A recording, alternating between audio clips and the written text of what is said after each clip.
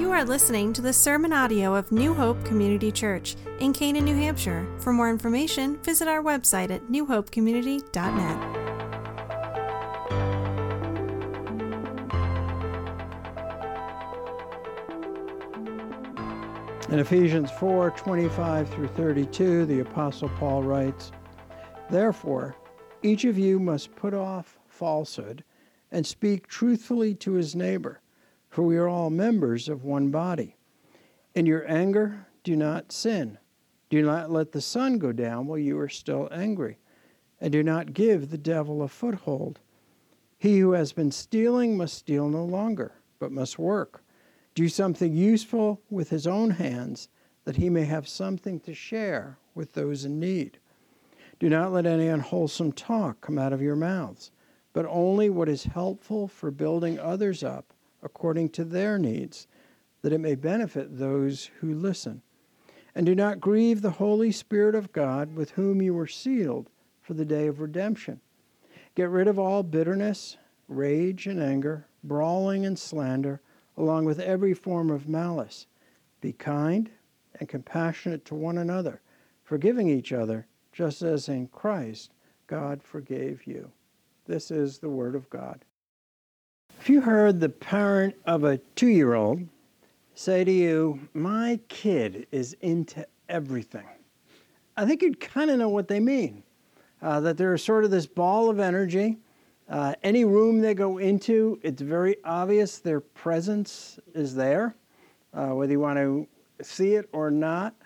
But it got me thinking about the fact that in our study of Ephesians, we're coming to a section in Ephesians 4:25 through 32, where actually Paul is going to say to us, that's what it should be when people describe you as a Christian. That you're just into everything. In other words, that your relationship with Christ permeates all different areas of your life. It's not compartmentalized. It's not just a Sunday activity for you, but it gets its way into everywhere. But what will that actually look like? So I direct your attention to Ephesians chapter 4, and the verse that we read, 25 through 32, is where Paul gets very practical. And he says, let me show you how your faith should spill over into all different areas of your life. And the best way to approach these verses is to see them first as a new section.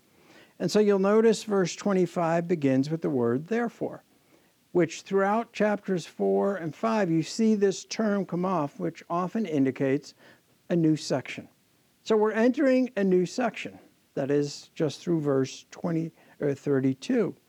In this section, there's 5 exhortations, instructions, commands that Paul gives. We're going to look at those 5, but keep in mind there's a pattern in those 5 exhortations. The pattern is that typically he starts with a negative command. Don't do this. Then he follows with a positive command, and then he follows that positive command with another positive command that provides a motivation as to why this should be true in your life. Now, with saying that pattern, you're going to see there's one exception in the pattern, and it's when you get to the second exhortation, he reverses that. He begins with a positive and then turns to a negative command. But to show you what we're talking about, take a look at verse 25. Here's the first exhortation. First thing Paul says to the church in Ephesus, which is relevant to us, verse 25, "Therefore each of you must put off falsehood and speak truthfully to his neighbor, for we are all members of one another." We are all members of one body. So you can see right away the negative instruction. Put off falsehood. We saw earlier in chapter 4, verse 22, Paul used the same word to put off the old self. In other words, to strip away, to lay it aside. So he's speaking of a change that has happened because we are followers of Jesus Christ, that we shouldn't be marked by falsehood. It may be helpful to know the word here for falsehood is the root for our English word pseudo, fake. And so Paul's saying, as you look, this should not be something that characterizes us in our lives, that we are not truthful, that we speak in error, that we are deceptive in the things that we say. Paul says, here's the negative command: do not do this. Put off falsehood. Here's something that we shouldn't want to see in any part of our life as followers of Christ. So his first exhortation has this negative element to it. And the exhortation is, do not speak falsely, but instead speak the truth. So let's look at the positive part of this, where he says, speak the truth to his neighbor. Now, we can think back of Christ defining neighbor as anyone that you come in contact with.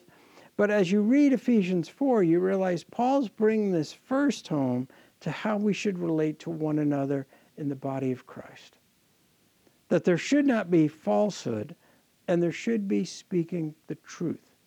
Now, it's interesting when you get to translating words from one language to another. Sometimes it takes us a couple words in English to translate a phrase that's much briefer and sharper to the point in the original languages. This would be an example, because we have speaking the truth. We've taken 3 words to try to translate that. It more accurately could just be said, truthing it. Be truthing it with one another in Christ. Because if he is the way, the truth, and the life, and we're followers of him, then it would make sense that that should characterize our interaction, our behavior, our conduct with one another in Christ. And you could take more time and notice that a lot of what Paul's saying here comes right out of the Old Testament. There's a passage in Zechariah where God says to the people of Israel, here's what I want you to do. I want you to speak the truth to your neighbor, and I want you to judge soundly. So Paul's pulling up here biblical principles that are unchanging. And now saying, just like that used to mark the people of God in the Old Testament, this should mark us now as the people of God in the New Testament. This is how you know your faith is spilling over into other areas of your life. Again, you could recall Christ teaching in the Sermon on the Mount where he's dealing with oaths. And in one section he says, talking about oaths, and he lived in a day and an age where the religious leaders were very good at slippery language. In other words, you could weasel out of promises and oaths if you just maybe made an oath based on one thing but not another. When what Jesus says in that instruction is simply let your yes be yes and your no be no. He was saying be truthful in what you say. You don't have to get caught up in, I didn't really promise I would do that. If you say this, you should follow through on that for your integrity, for your witness before one another in the name of Christ. So we see in this first exhortation a command, not a suggestion to his audience, but this is how you should be. Do not speak falsely. Speak the truth. And as you think about this phrase, the truth, we'll come back to this because this isn't saying speak without a filter. You know, that God's just kind of giving you permission, just say whatever comes into your head. I think all of us at one point or another have seen, because we're sinful, sometimes something that we say that comes into our head is not honoring to God and is not beneficial to our brother or sister in Christ. But in thinking about this, I said that there's 3 parts to each exhortation. What's the reason and motivation that we should keep before us in this? Well, you notice he says in verse 25, for we are all members of one body. I don't think any of us would suddenly think, I'm just going to stop for a minute and just slam my hand in the door. No, that's a part of your body. Your whole body would reverberate with the effects of that. Well, why would we want to strive to speak the truth to one another? Because we're parts of one another as fellow Christians. Each one here is a significant piece to God bringing together the body of Christ. young, old, wherever you are. Hair, no hair. You are an integral part with your gifts and abilities. So that's Paul's first exhortation. It may seem very straightforward. I mean, he's saying this to basically believers. But then he goes in verses 26 through 27 to the second exhortation. And this one is, when angry, do not sin. Now, I said he reverses the pattern here. He actually starts with a positive command. Some translations, if you're looking in your Bibles, NIV has, in your anger, do not sin. Other translations have, when angry, do not sin. Others say, be angry and do not sin. This is a very intriguing thought. Is Paul saying that positively there is a place for what we might say anger among God's people? Now, it is true that this particular word rendered angry most times in the New Testament is oriented toward the thought of either revenge or punishment. So it has sort of a punitive aspect to it. But at the same time, it's interesting that he says, be angry, or when angry, do not sin. And I think you can build a very strong case if we're growing as Christians, should there be things that anger us? Injustice should anger us because it goes against the character of God. Sin in our own life should disturb us. We should be troubled at the sin in the lives of another believer or what's going on in our world. That shouldn't just leave us complacent. We shouldn't just have that thought that, well, we're a Christian now. We're just mellow about everything. We're very stoic. No, we should be upset. We should be troubled. So Paul is reminding us in a culture, when you think about it, in Ephesus, we know you had Stoic philosophy, which basically said, always remain sort of emotionless in any circumstances. You had on the opposite side of that, hedonistic philosophy, pursuing pleasure. Paul's reminding us as a Christian, you have a balanced understanding. You don't react in an ungodly way, but you should have a reaction to anything that goes against the character of God. And Paul, you could argue, is thinking here of a number of Psalms. One in particular might be Psalm 4, where David is being unjustly criticized and attacked. And he calls out to God. He's troubled by this. He says to God, I am in distress. That sounds like a pretty strong word to say, I'm a little upset here. I'm a little ticked off. I don't know what to do. So I think we want to have that right attitude that we should react to sin. That's a mark of spiritual growth. Many of you probably can think right off the top of your head, Jesus, when he turned those tables in the temple, he wasn't saying, I'll help you guys clean up. He was like, this is unheard of. This is wrong. But we often know that our problem is, for us as sinners, it is so difficult to be angry and upset for the right reasons. To not be angry just because we feel we've been personally assaulted or this didn't go our way. And so you notice the negative command there, in a sense, is twofold in verse 26. Do not let the sun go down on your wrath. And then it goes on and says in verse 27, and do not give the devil a foothold. So let's kind of take a look at each of those particular commands. To not let the sun go down on your wrath does not necessarily mean don't go to bed unless you've worked this out. I was reading someone where many times married couples kind of say, well, that's what we should do. Make sure you work it out before you go to sleep.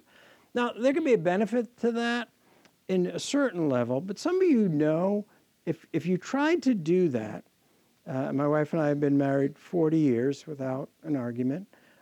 When you try to do that, when you're tired and the other person is tired, is it that productive? No. I think the point here is you want to strive to resolve things as quickly as possible in the right spirit.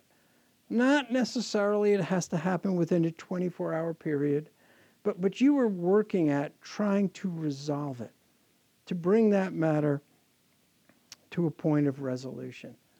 But you notice as well it mentions there that the reminder, do not be angry in this matter. Do not seek to engage in wrongdoing in return. Believers need that reminder. Because there are times when we might say on one perspective, someone has really offended you. They have done something that's wrong. They've said something that's not godly.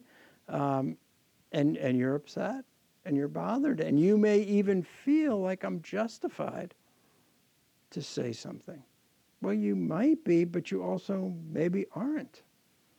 And I think you see in this admonition to, not be angry and sin not, is this reminder, if we find it's more retaliatory, we want to see that person pay, we're wishing something, but that God would just judge them, when we're not saying, God, do you need to judge me first, my attitude? That should give us some checks and balances. And it's that 27th verse that provides maybe the motivation here too. Do not give the devil a stronghold. Here's your motivation. That little emotion, if left unchecked, and if left to take root, is all the enemy needs to begin to pull you away from the Lord. Now, I don't believe Paul is in any way implying here, you could lose your salvation. But what he's saying is you could give this situation, it's a stronghold. Satan can kind of start getting some territory in your life. Because it's fascinating that the word Satan we think of often as simply the accuser, which is what that title emphasizes. But the title and word itself speaks of sort of one who divides and splits. Haven't we probably sadly seen churches split and destroyed over anger that gets in? Maybe over a situation that on its surface we'd be like, well, that's not that big a deal. But if it's not resolved, if it's not handled correctly, and then personalities and other factors enter in, that becomes an issue that divides. And so Paul in this second admonition, which is when angry, do not sin, gives us motivation for why we should take that seriously. Do you really want to give Satan more territory than we already struggle with at times in Christ? So let me direct you now to verse 28. Verse 28, it says, he who has been stealing must steal no longer, but must work, doing something useful with his own hands, that he may have something to share with those in need. So the third exhortation is, do not steal, and on the positive side, work providing for the needs of others. Now, I don't know if you think about this, but if he's writing this primarily to a church, how is it possible that stealing was a problem in the church? I mean, doesn't that strike you as a little odd? But it might be helpful to realize when you read sometimes outside sources, you find out that for many believers, economic factors, with maybe due to persecution, made life very difficult for them. Most of the Jews living in the first century probably lived at a very low income to poverty type level. That's the majority. So imagine Paul saying, here you are a Christian, maybe you've lost your job, maybe it's hard to find work, and perhaps you start to think, God would understand. I have needs. So, and if I'm stealing from someone who's not a Christian, well, they're not a Christian. And God's going to judge them. So maybe he's going to use this in their life. You have no social net. You can kind of run with the rationalization that might kind of make it sound like this is okay. If you want to test this out, try asking a group of coworkers, is it wrong to steal? And you'll probably get most people saying, well, it depends. Because many people have this relativistic kind of determination that things all depend on circumstances. So if you're stealing from your insurance company because you get an overestimate on how car repairs work, that's okay because they're a big company. You know, you're not really stealing from an individual, and everyone knows your premiums are high anyway, so you're kind of getting some back. That's a rationalization. So I think to realize, wow, this was a real problem for some of the believers. They were guilty of stealing, and I don't think he meant here they're just stealing from God, but by their activity, they're affecting the body of Christ. So he offers a positive exhortation. Instead of stealing, you need to work. Do something useful.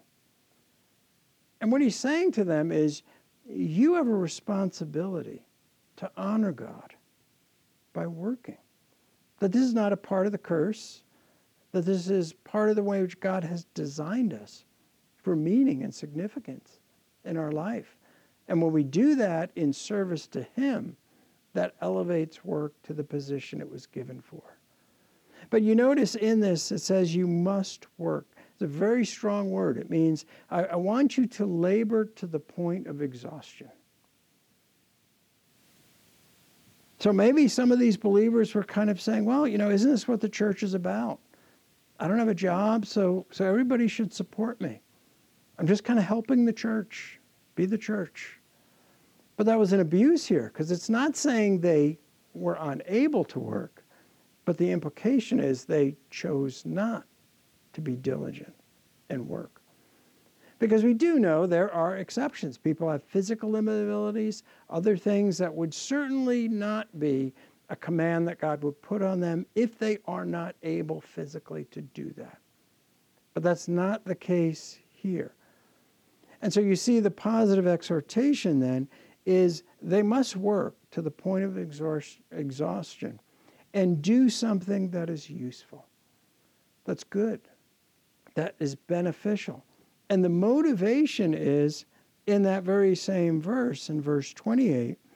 You notice the motivation is at the end there, but only what is helpful for building others up according to their needs, that it may, verse 28, that you may have something to share with those in need. In other words, here is a way you contribute to the needs of your brothers and sisters in Christ.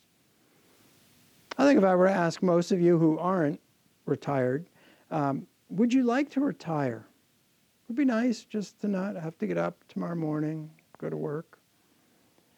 Now you might say, well, I can't do that. I have bills, I have everything else. That is true, but have you ever thought the other reason it would be sinful is you would no longer be able to maybe minister to your brothers and sisters in Christ as you can now because you are working. Because maybe financially you are able to help support the church. You are able to help meet physical needs of others. This kind of takes the spotlight off maybe some of these Christians who are stealing, thinking, well, I'm a victim of my circumstances. And Paul's saying, that's the wrong mentality to have as a Christian. You should be looking for ways to how you can minister to your brothers and sisters in Christ. And Paul says it again in a letter to Timothy. When you think about this, Timothy's the pastor of the church in Ephesus. So he writes a letter to Timothy after this, which is to the church at Ephesus, and he tells Timothy, you make sure you tell people that if they don't provide for their families, they're worse than an unbeliever. That's a pretty strong statement. Paul's saying, this is how seriously I take this exhortation, that you look for ways to address the needs of one another in the body of Christ. Well, we have two exhortations left. The fourth one, verses 29 through 30. Do not let any unwholesome talk come out of your mouths, but only what is helpful for building others up according to their needs, that it may benefit those who listen. And do not grieve the Holy Spirit of God, with whom you were sealed for the day of redemption. So his fourth exhortation, if I can put it this way, is do not trash talk, but build others up with your words. We live in an age of trash talking. Not just among professional athletes who some of them have turned it into an art, but even in our worlds, we tend to be very critical people. I was listening to one person who recently said, with the younger generation going up, they have no answers. All they can do is ask questions. Like they tend to be more critical, but nothing to offer in exchange. So Paul here says, the negative instruction, don't let any unwholesome talk come out of your mouth. And I think we're all acutely aware of just how powerful and destructive words can be. And this word unwholesome refers to something that is rotting or spoiled or decaying. Jesus used it when he said, you're going to know a teacher by their good fruit or their bad fruit. The word bad is this same word, unwholesome. So did you ever think about what's coming out of your mouth in the thought of what does that smell like to God? My words. Are they more words of rotting and unwholesomeness, gossip? Paul's saying that's not what should mark us. That's not what it means to have your faith get into everything in your life. But then he gives the positive instruction. Instead of that, your words should be helpful for building up one another. And we want to think of helpful here in terms of promoting the spiritual growth and development of your brothers and sisters in Christ. This does not mean your words always just should be pleasant, should be just compliments you give to one another. We're reminded there are times that in love, in speaking the truth in love, you have to say something very difficult to a brother or sister in Christ. You have to follow what Proverbs talks about, that the wounds of a friend can be trusted. In other words, there's times we need to say something in love to another Christian that doesn't sound like encouragement, but is convicting, is intended to hopefully bring about growth and development. So you don't want to misread this and think, all right, well, Paul's just always saying encouraging things. So another Christian comes to you and says, I'm kind of concerned about this in your life. And you pull out Ephesians 4:29 and say, don't go there. It's not encouraging. No, that's not what Paul's saying. It's for your benefit, for all of our benefit sometimes, to hear something we really don't want to hear, but we need to. And I think many of us have experienced that maybe through our spouse, maybe through another family member who loves us, is concerned for us. So we kind of get that part. It's just a lot harder to apply it. But you look at verse 30 and you have the motivation for this, which tells you none of these exhortations you can do in your own strength. And the motivation is, do you realize that when you don't do this, you are grieving the Holy Spirit? Not that you're losing the Holy Spirit, but that you are grieving the Spirit whose job it is in your life to bring conviction, to enable you to listen to godly counsel and instruction. That's your motivation. Think how serious this is. And again, he's talking to Christians. He's saying, you're a Christian, you're a follower of Christ. If this characterizes your speech, then you're grieving the Holy Spirit.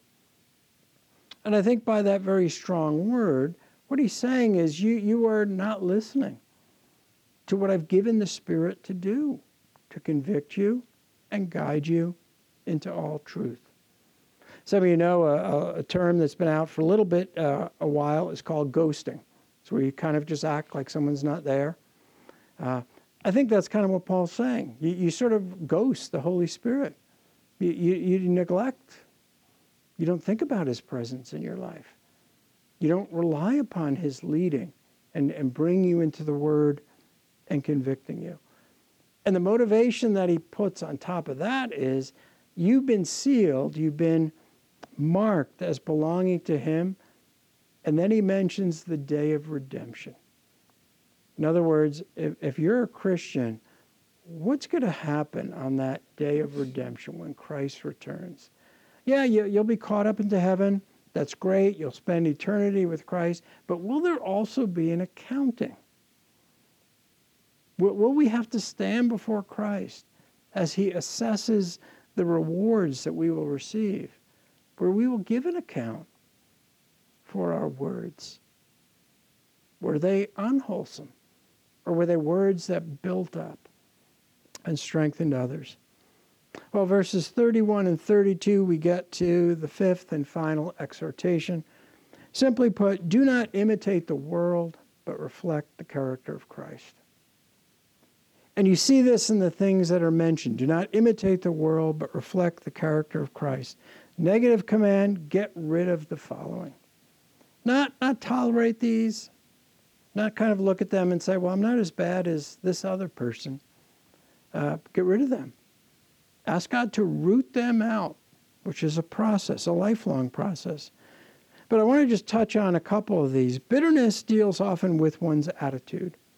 And so Paul's kind of addressing this from different levels to maybe remind us how deep these things go, even for Christian. So he speaks of get rid of bitterness, get rid of rage, which kind of mentions one's disposition. Then he adds to that brawling and slander, loud, aggressive speech. He's not saying it's wrong to raise your voice, but he's obviously getting at this sense in which sometimes as you talk to one another, it does not display the love of Christ. And then he mentions get rid of malice. Malice is all about actions, the intent to injure someone. That could be physically, that could be with our words. But he simply is saying these characteristics don't belong in one who is really growing in Christ. They should be diminishing in your life, not increasing. The positive command is simply be kind, compassionate, and forgiving. When you think of the word kind, it points to restraint. It's actually used of God's response to Israel when they keep sinning and he continues to love them. He demonstrates restraint. Now, they still have consequences, but he restrains himself. Are we a people, as Christians, do we display restraint in our relationships with one another? And then he mentions compassion.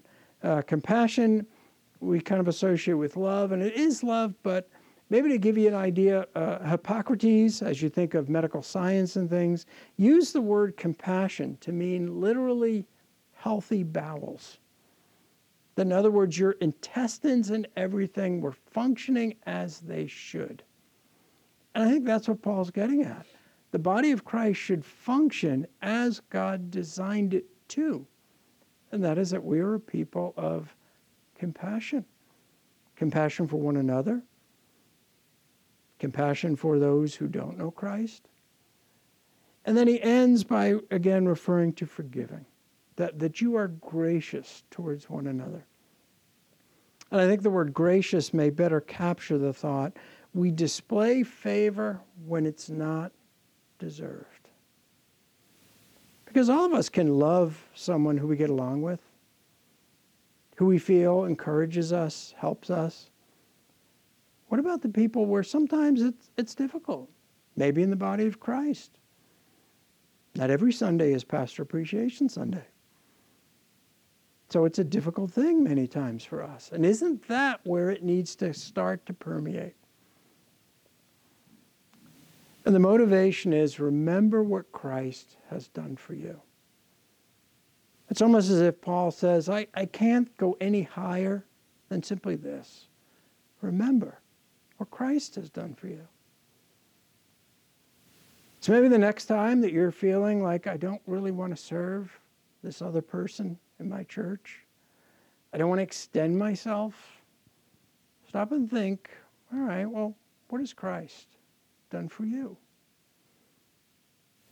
So maybe the next time you hear a parent of a 2-year-old say, my kid's into everything. Or the phrase that some of us use, wash up for supper. It might remind us of what God expects of us who are his children. That our faith would permeate everything.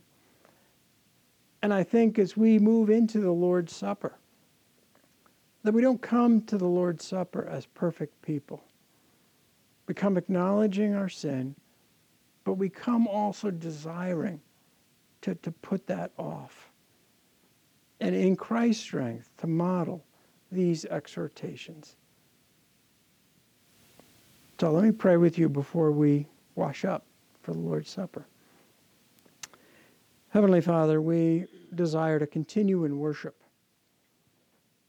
And nowhere is there more a physical reminder to us of Christ's death and resurrection than the Lord's Supper.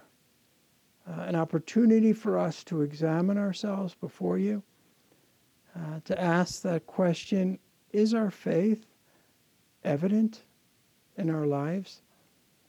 And then to plead with you to make that change in us. We ask these things in Jesus' name. Amen.